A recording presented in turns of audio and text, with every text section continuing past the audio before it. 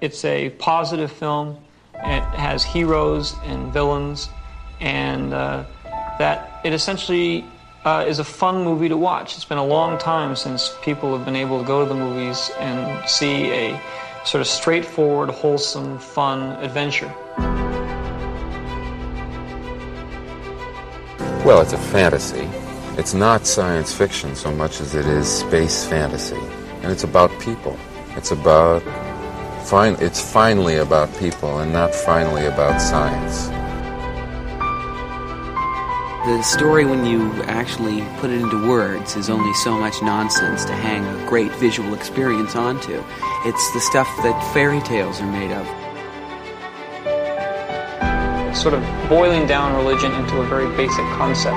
The fact that there is some deity or some power or some force that sort of controls our destiny works for good and also works for evil. Marvellous, healthy innocence. Great pace, wonderful to look at, full of guts, nothing unpleasant. I mean, people go bang bang and people fall over and are dead, but, no horrors. A sort of wonderful freshness about it, kind of like a wonderful fresh air. It's got whatever you want it to be. It's pure entertainment. It's like a roller coaster ride, and it can be interpreted as long as you enjoy it, which is the intention.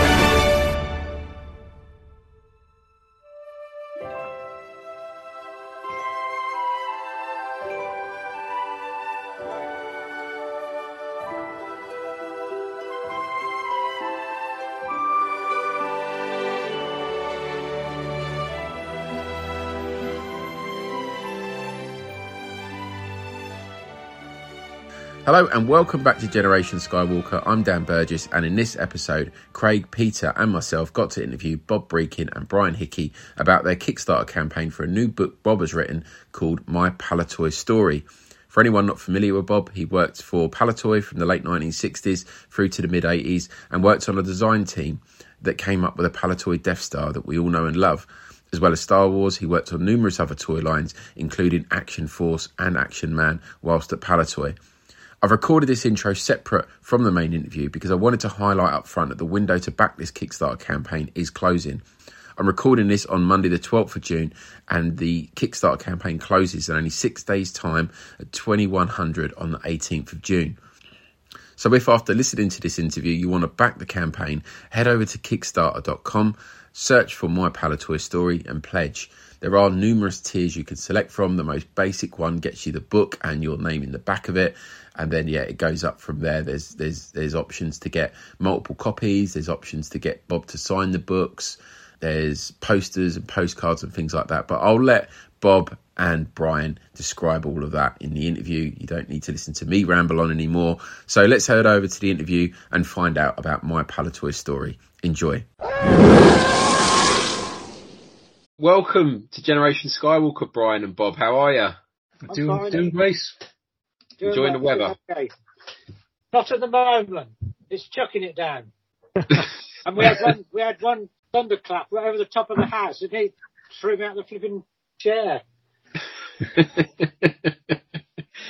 You can't play some people, Bob. I bet you was moaning about the heat yesterday. I know. It's still warm, but it's just chucking it down. So Craig and Pete and myself are really excited to have you on to talk about your, this Kickstarter project. I'm going to start off with you, Bob. Can you give us a bit of insight into what the book's all about? Well, it's really about the history of Palitoy. But Brian, Pete describes it better than me, actually. It's set in the social fabric of England, So it's not just about Palitoy. It follows through the decades. And it introduces sort of things that happen in society, and then what happens in the toy industry, and then what happens in Palitoy. So it follows that sort of pattern as it goes through the book. And is that from, obviously, your own career in Palitoy? Is that then wove into that narrative? Oh yeah, the story starts in the 19th century with the rise of plastics, but the real Castleoid story, which is the company that gave birth to Palitoy, that started in 1919, just after the First World War. So I wasn't alive there. You might think I was, but I wasn't alive then. So it goes through those decades, the 20s and the 30s and the 40s. I was born in 1944, just after D-Day. And then into the 50s when I started to become aware of things, so there's a little bit about me in the 50s. Then it goes into the 60s when I joined Palitoy. Tells a little bit about when I went to college and design college in Birmingham, how I joined Palitoy. And then from there on in, of course, it's Palitoy. Because I spent my time from 67 right through to 84. And then Palitoy closed in 85. And it talks about why and how that happened. And then there's a bit about keeping the heritage going, with Cold Heritage Society. So basically that's what it's about. So we're all Star Wars fans, obviously, with including the name Generation Skywalker. How much does Star Wars play a part in that? Oh, a big part. I interviewed Jeff Maisie, who was at Echo when we gave our talk. You were there? Jeff gave the talk with me, didn't he? Jeff Maisie. So there's some comments from him, and because we only designed things for that first year, the Death Star, and redesigned the play sets. We did a bit of tooling. Roger Morrison was the tooling manager, so it talks about that. But after that first year, we had nothing to do with Star Wars because it was all coming in from Kenner. All right. So it's over to the factory really for assembling the stuff. But as the years went on, it was being brought in complete. Yeah. So but imagine those final years. It played quite a big role in the company overall in certain financing projects and stuff. Yeah, right. Yeah, well, it pushed up the money that the company was bringing in. Of course, it sort of doubled the revenue of the company, basically. Right. But equally, it also, and Bob describes this brilliantly in the book, that Star Wars was so successful that it actually changed the whole fabric of the toy industry. And ironically then, that would come back and bite Palitoy really, really badly. Yeah, bitters on the bum, as they say. But the book is, it's a superb book. I was lucky enough to read the first draft, 90,000 words, and it focuses on those kind of heyday years for Palitoy in a big, big way. All those major brands that we would have known as kids are all very comprehensively covered in the book. But in addition to all of that, it actually describes the birth of the toy industry and how it evolved into what it is today. And that is, I don't know if Bob set out to tell that particular story, but it's so well researched and so well written that story cuts through as well. And it's a fascinating read for anyone who's interested in the history of toys. And if you have a particular focus, like in 80s, 70s and 80s toys, like people of our generation, then there's so much in this book for people that it really is. It's one that you want to have on your coffee table, and a part of your collection. Yeah. It's obviously mostly about the British toy industry, but I do bring in a lot of American companies that influenced Palitoy. Obviously Kenner did, but companies like the American character doll company that had Tressie and things like that. So there's a bit of American history there, but the history is basically about Great Britain, UK. Was there much links between, obviously there was the obvious link between Kenner and Palitoy, but did you have much communication directly with Kenner? I didn't personally, because that was a marketing job, and, the managing director and the higher echelons of the company. But yeah, there was a lot of toing and froing between the two companies. I think I tell the story about, because we were becoming more European when Star Wars came out, or just after when Star Wars came out. And the General Mills Toy Group wanted a company to sort of organise Star Wars for Europe. And there's a story in there about that, and Jeff Maisie gets involved in that bit. And they didn't want to come to Colville, so they had a meeting in Paris. So it was a toss-up between Palitoy and Miro Meccano, who was going to be the top dogs for Star Wars. So there's that in it, I think Jeff talked about that in the talk we had at Echo. Yeah, is that about a slide projector? Yeah, the slide projector. So someone throwing a whiskey glass at someone as well. Yeah, Yeah, yeah. Bernie Loomis. He was a bit of a character, was Bernie Loomis, as you probably know. Yeah. Very good. So how long have you been working on this then, Bob? When did you start writing it? Oh, years ago. I must have been working on this over 10 years. Wow.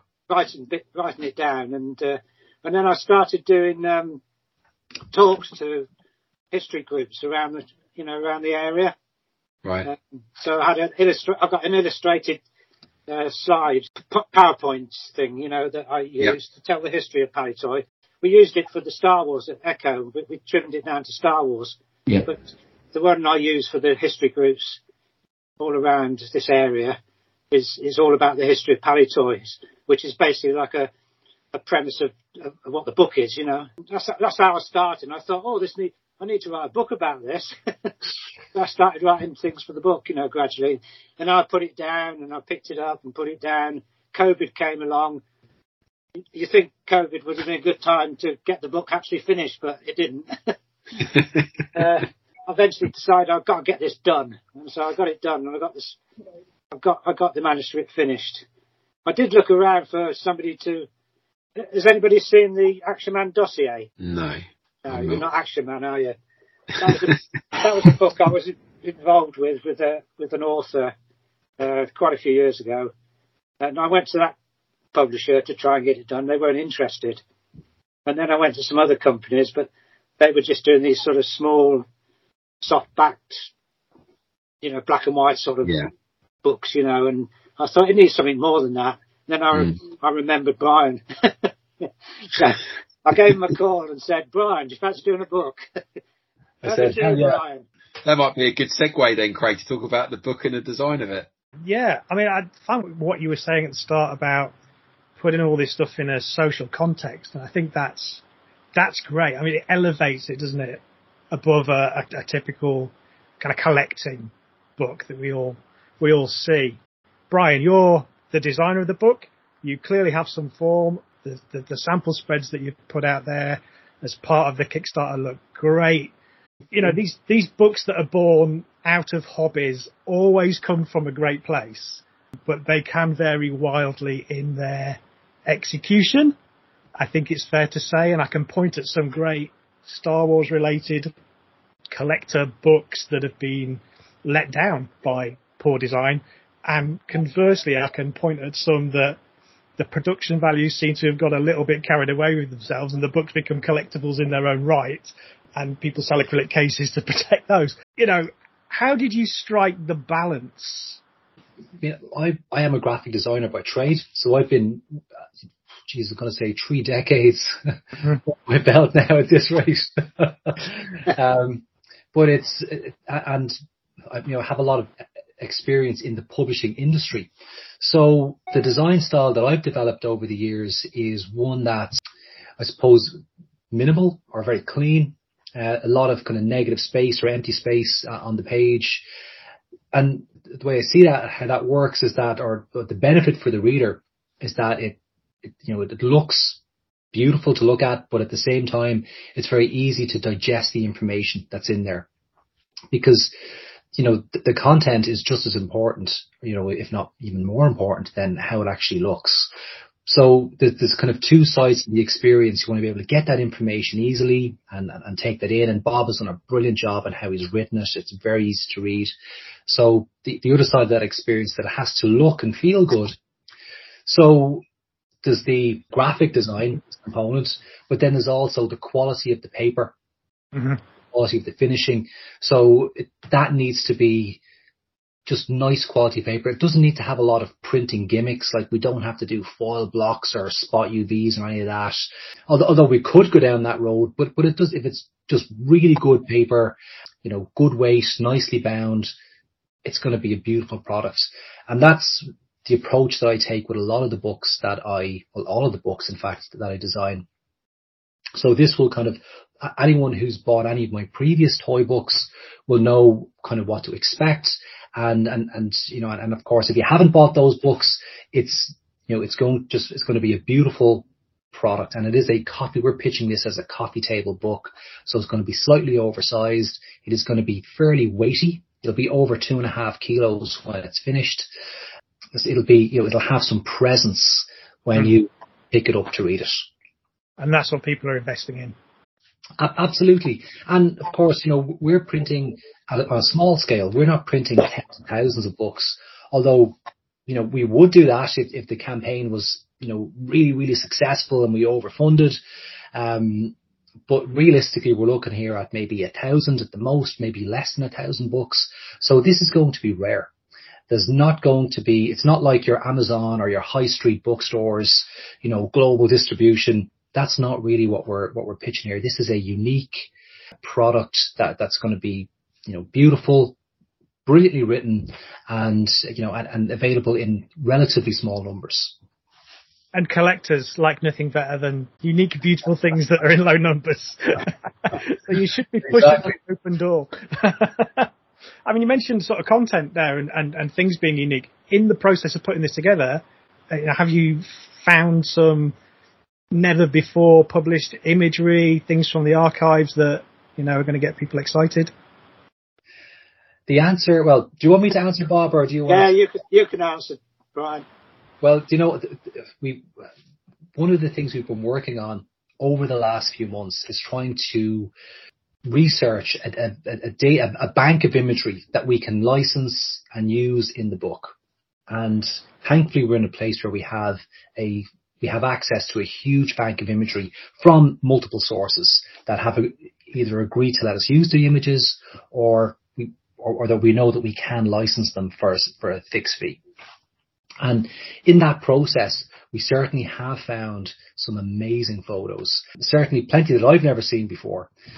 So one example would be that Bob reached out to the family of Miles Fletcher. And Miles Fletcher maybe might be a name unfamiliar to many collectors, but he was a very, very important person in the history of Palitoy.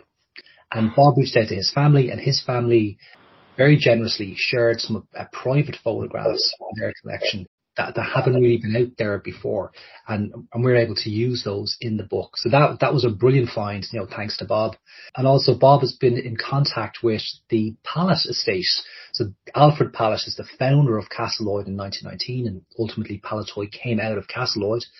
And his family, again, have very generously gone into their personal collection of photos, and they found photos that they've shared with us for inclusion in the book.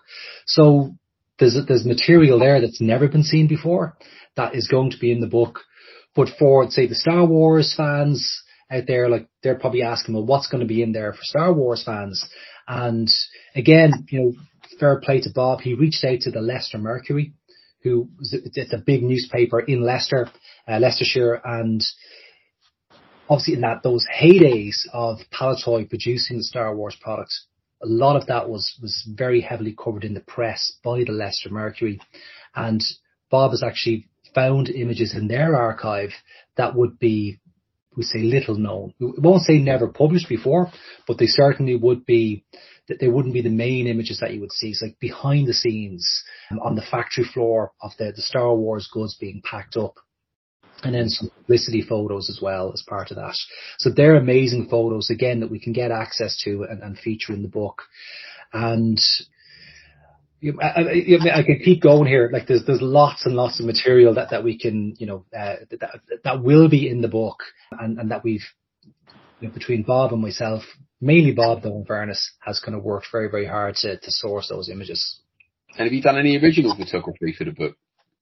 I have. I'll be contributing some original photography for sure. My sort of vintage Star Wars shots, my Action Force shots, and some Action Man shots there'll be a place for them in the book, but they're not going to dominate, say, how they would have, say, in previous books that I've done, which my photography features, very prominently in those. In this case here, they'll just be used maybe a bit more sparingly and just to supplement the written word. But of course, on the cover design that's up there, I'd say that's a collage of different photos on the front cover design. Many of those would be shots that I've taken, but others have come from other sources where we've got permission from other collectors to use some of their pieces. So particularly the girls' toys. So the Tiny Tears, the Tressie, they wouldn't be things that I would have to hand in my collection. But things like the AT-AT, the Robo-Skull, the Action Man, they're all shots that I've taken and used in the cover mock-up. I love the cover. I love Action Man leading the charge. It's a it's a great. It had to be, didn't it? Although I have to ask, and I suspect I know the answer's to do with layout, but why the AT-AT over the Death Star? Because if you're talking Palitoy and you're talking unique to the UK, the Death Star's kind of up there, isn't it? Well, the only reason why that is that I don't have a cardboard Death Star in my collection. But you're absolutely right, Craig. The cardboard Death Star is I suppose, the quintessential Palitoy contribution to the vintage Star Wars universe.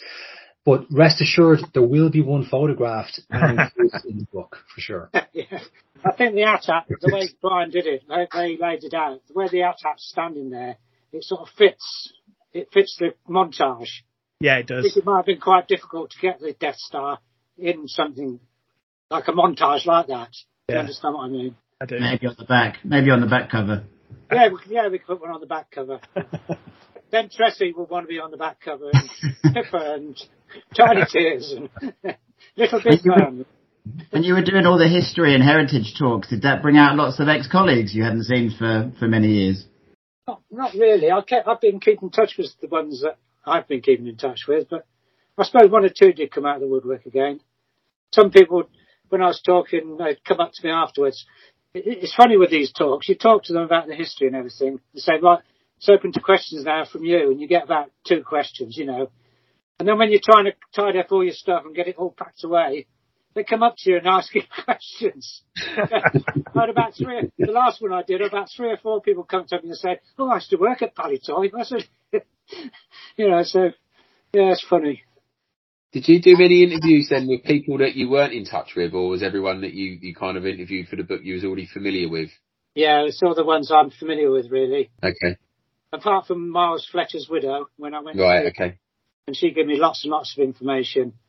Just to put it straight, there were 3 men who were chief executives at Palitoy during that period. Miles Fletcher, he was the one who was put in charge of the Palitoy brand to make it into something and make money, because they weren't doing very well at Castleroyd.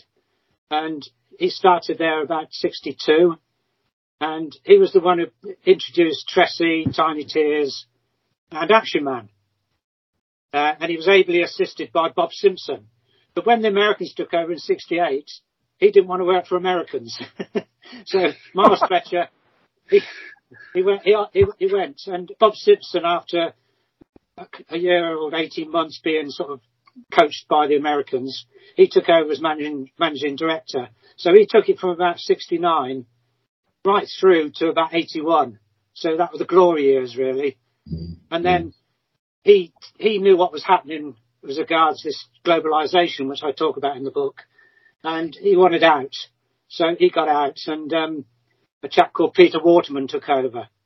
And he was from Procter & Gamble, but he was a sort of man who, puts things in boxes and sell them. But he wasn't a toy man. But he did do well, because he doubled the sort of turnover of the company up to 85. So those are the 3 main characters. So that puts Miles Fletcher in context when Brian was talking about him. Yeah. And if you could have interviewed anyone who's not around anymore, would he have been the person, or was there other people as well you'd have loved to have spoken to? I mean, my boss, Bill Pugh, I would have loved to talk to him in detail. Back in the old Palitoy days, I was a bit in awe of him, because he was my boss. When I went to my first, conventions or whatever you call them, it's an action man one. It was an action man one at the end of the 90s, and it was down in the Bovington Tank Museum down your way. I know Bob's market well. And it was a chap called Les Story. He phoned me up and said, "Would you come and talk to us and everything?"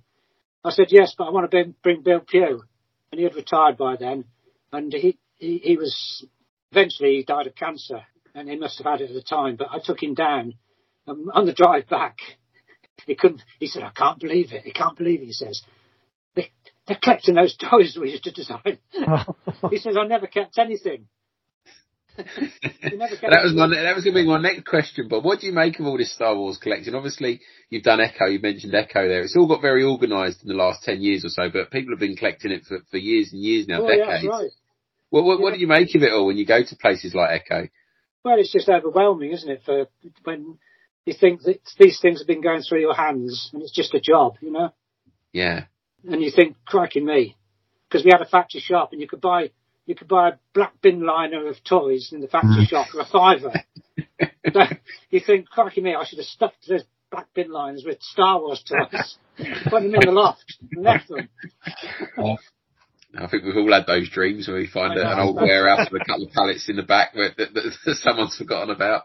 That Echo base thing was really well organised, I must admit. I think people that organise that need praise for. Yeah, you do a good job.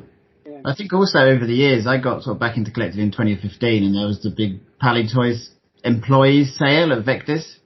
Oh, yeah. Even from then, that just seemed to Palitoy was of interest then, but ever since then, it just seemed to have grown and grown, and there's just no stopping it, really. I think just the interest and the love for that brand. Yeah. Vectis, I've sold a few things through Vectis, and I'm quite friends with them, and they're helping us out with some of the photographs, aren't they, Brian? Yes. Vectis have actually given us pretty much anything that we want to use from their image library. They've given us permission to use that, which means then we can, whatever toy that needs to be kind of, referenced or visualized, we have a visual reference for that. So that actually is brilliant, because we're, pushing the book as an illustrated history of a great British toy company. So, and that word illustrated is very important, because it is, well, there'll be nearly 90,000 words of text in there. There's going to be lots of images in there to support that text. So it's great that Vectis are on board. And as I say, a couple other, different kind of organizations and personal collectors are contributing images too, which is great. Talking about Star Wars, have any of you guys got the Destroy the Death Star game? Yes, I do. Because that's one thing I designed. I love that game. I love the way the logo's like on the wonk. It's kind of, it's a sort of, it's an artistic take. But I love anything from that era that is not adhering to the strict brand guidelines that you have to today. There's a charm to all of that, stuff, particularly produced in the UK. I think we were very good at it, from the toys to the stationery to the, spin on the comics and things. It was all good stuff. But, one of the things that kind of struck me kind of looking at, as part of the research of this, is the pride in the workmanship that came out of Palitoy, the pride within the employees of the company. It's astonishing how much people seem to really love and be passionate about what they were doing. It doesn't seem like it was just a day job or just a paycheck, that there was real love in what they were doing. And you can see that in the unique products that were produced by Palitoy. You can see real love and passion in them. That's probably why they're still so kind of collectible today, and there's such demand for them. Yeah. I mean, when Bob Simpson took over, after Miles Fletcher left in '68, he was given sort of free rein. So he was able to get licensed products from any company, basically. Competitors of Kenner and so forth. Of course, we built up great relationships with people like Tony and Amigo and people like that. Of course, when the Americans started getting more involved at the end of the 70s, when Bob decided to move, all that went, so Palitoy was just really a distribution centre for Europe.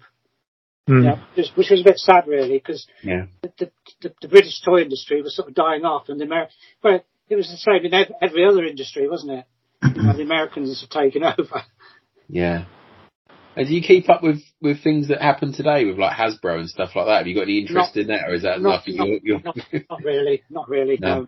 I've been following Valaverse because of Action Force.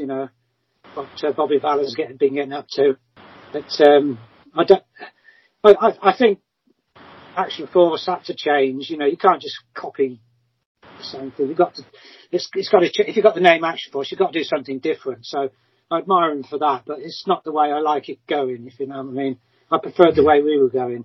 Yeah, right. On Action Force. Have all the other communities embraced it, like the Star Wars community, like the Action Force collectors and Action Man, and is there a Tressie collectors base? Oh yeah, there's a Tressie collectors. So Brian's been in touch with Tressie collectors, haven't you, Brian? They've been brilliant. Actually, been brilliant. We found support like in all the different toy groups. So Tressie, again, in the various groups on Facebook, they've been very supportive with the posts we've been sharing. The Action Man groups, getting superb support in those particular groups there. Same with the Action Force groups. The Action Force, that's probably what I'd be most known, is in the Action Force community. And then in the Star Wars community as well, and the guys in, say, the Echo Base group on Facebook have been really super, very supportive with the posts we've been putting out there. So, I mean, it's a testament to the diversity in Bob's work and his career, that you have all these different major brands that are still revered and collected today, and all those communities are coming together to support the book. So, I mean, in terms of achieving our funding goal, we still have a ways to go. We're 6 days left. We've got about 40%, just under 40% of our funding still to achieve. It's going to be a bit of an uphill climb, but we're confident that we can do it. And certainly in over the last weekend, we've seen a lot more people coming on board back in the campaign. So it's we're just going to keep spreading the word and reaching out to the different communities, and we'll be hopeful that we'll hit that goal by next Sunday, the 18th of June. And once that happens, we're straight into actual production of the book. So the design, the assembly of the book, all of that. And we'll be posting out regular updates to our backers as we go through that production process, right up to the point where we're going to press and then getting the physical book shipped out to backers at that stage. Yeah. So Brian's offered me a couple of pints of Guinness when I go over to Dublin to do all this work. That your author fee. I hope you get more than that. What are the different? There's some various tiers as well, right? So if you're backing it, you can go in at different levels, right? Do you want to? That's right. So there's a standard kind of the first, kind of there's a level where you can pledge for no reward, and it's €10 or €5, just whatever you can stretch to. You get your name in the book, in the credits, as a backer. The next level up gets you a physical copy of the book. So that's €65 plus shipping to get a copy of the book shipped out to you anywhere in the world. The reward level 3, you get a physical copy of the book signed by Bob. That's €80 plus shipping. Then we've the next level up, reward level 4, is you get a copy of the book, but you also get an Kickstarter exclusive poster and postcard suite. So 6 postcards in a set, and that's €100 plus shipping. The next reward level there, reward level 5, is you can get 2 copies of the book for €120. So that's a small saving there on the 2 copies. Reward level 6, you get 2 signed copies of the book, the A3 poster and the set of postcard prints. That's €170 plus shipping. And then there's a reward level 7 for €300. You can get 4 signed copies of the book, signed by Bob, of course, and that'll ship out to anywhere in the world. So there's a lot of different levels in there that people can pledge at. Something for everybody's budget. And when's the deadline? What are we running into now? When we're getting, say, it's in a few days' time. What is the drop dead date and time you've got to pledge by? At 9 p.m. on Sunday, June 18th. That's British time. Have you got a major push lined up this week? It's been this week. Every day this week is going to be just push to spread the word and let people know that deadline is coming up hard and fast. Anyone who's watching the campaign, they're going to get an automated email from Kickstarter anyway, when there's 48 hours left to go. So certainly we'd expect to see a big spike in the pledges in those kind of last 48 hours. But we're not leaving anything to chance. We're just keep plugging away here, making sure people know that this is happening. Let them know that the value in the book and why it's worth supporting. And, it's worth saying too, Bob has been a great contributor to this community, both in his professional career as a designer, but also in his kind of, post-professional career as a member of the community, someone who attends conventions and is preserving the legacy of Palitoy. So I would love to see the communities all come together to show their kind of support for Bob and, really bring this over the line comfortably before June 18th and it will be an excellent book for people to add to their collection. Yeah. It's a story that deserves to be told. And it's been, it's all verbal and it's on the internet. It'd be great to have it all brought together in one place, and by Bob as well, of all people. You'd have thought by now someone would have come along and authored something like this, and yeah, it's great that Bob's got to do it. No, thanks. Well, do you know what? You're absolutely right. That's kind of a really important point there, because, an academic person who wasn't kind of, boots on the ground, say, could research and write this book, no bother. But because you're getting that first-hand account in those kind of heyday years from the 60s through to the 80s, from someone who was there, who lived and breathed it all, that makes it extra special. Well, I've got my money in the hat. Hopefully, everyone else is going to do the same, and we can get this thing back and help you on your way. Thank you. Thank you, guys. Thank you so much for spread the word. Spread the word. It's great. Pete, Craig, have you got any other questions you wanted to? I have one question for Bob that has a personal connection, if you'll indulge me. Yeah. So I was born in Scunthorpe, and in researching this show, I came across an article in a local paper there with you calling for information about Castleoid factory in the town that made products for Palitoy. So when I was growing up there was a Scunthorpe-based company that was famous for making the life-size dinosaurs that you used to get in like leisure parks around the world back in the 70s and 80s.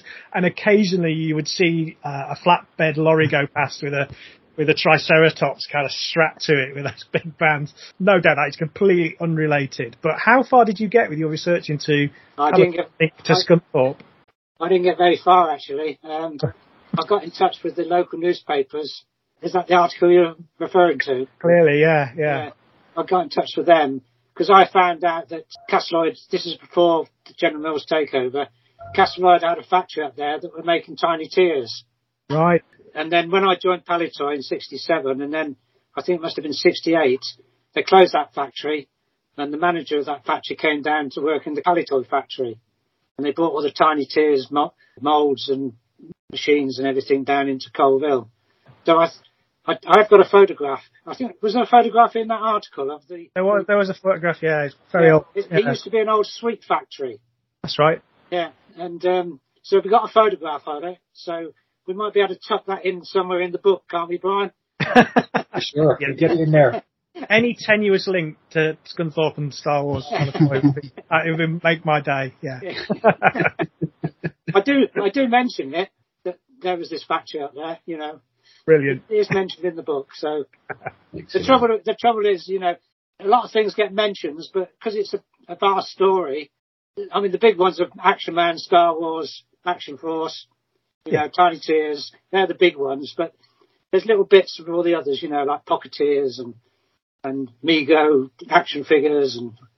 Yeah, well, you've got to save something for Volume 2, haven't you? Yeah.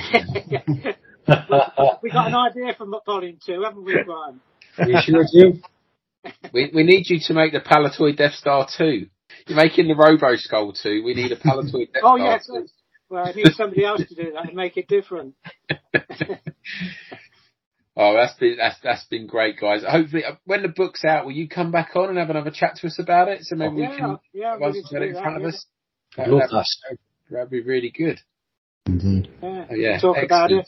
We'd like to know what you think of it when it's out there. Can't wait to get my hands on it. I'm a bit worried now. The way Brian's built me up. Do you know, I'm not even bigging you up enough, Bob. Like, I know it sounds like that.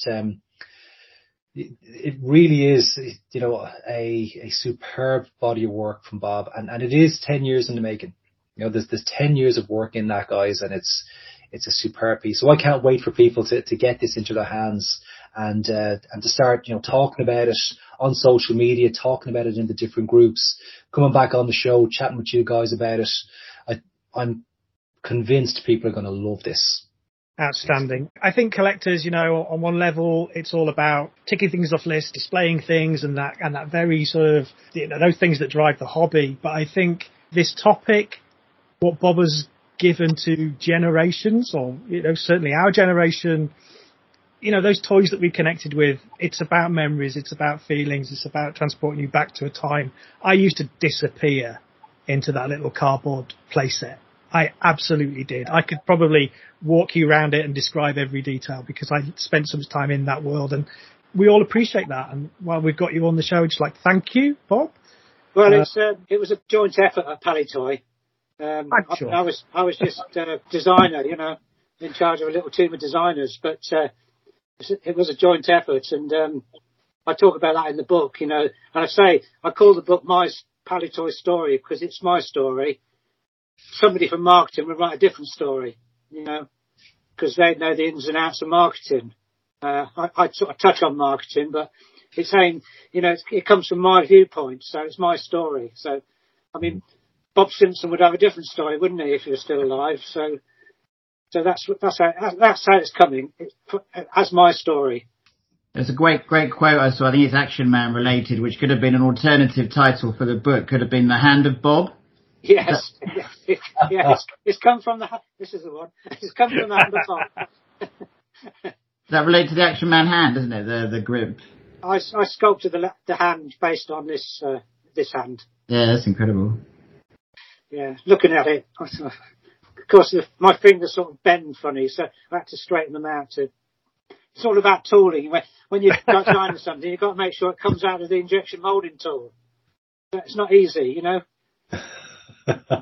Right then, guys. So on that note, so good luck with everything. We're going to be watching this with bated breath on Sunday night, as I'm sure hopefully you'll smash through it before then, but we're going to be watching it and looking forward to getting the book. And we're going to be cheering you on. We're going to be spreading this all over our socials. We'll get this podcast out as quickly as we can and push it as much as we can. So we really got our fingers crossed for you.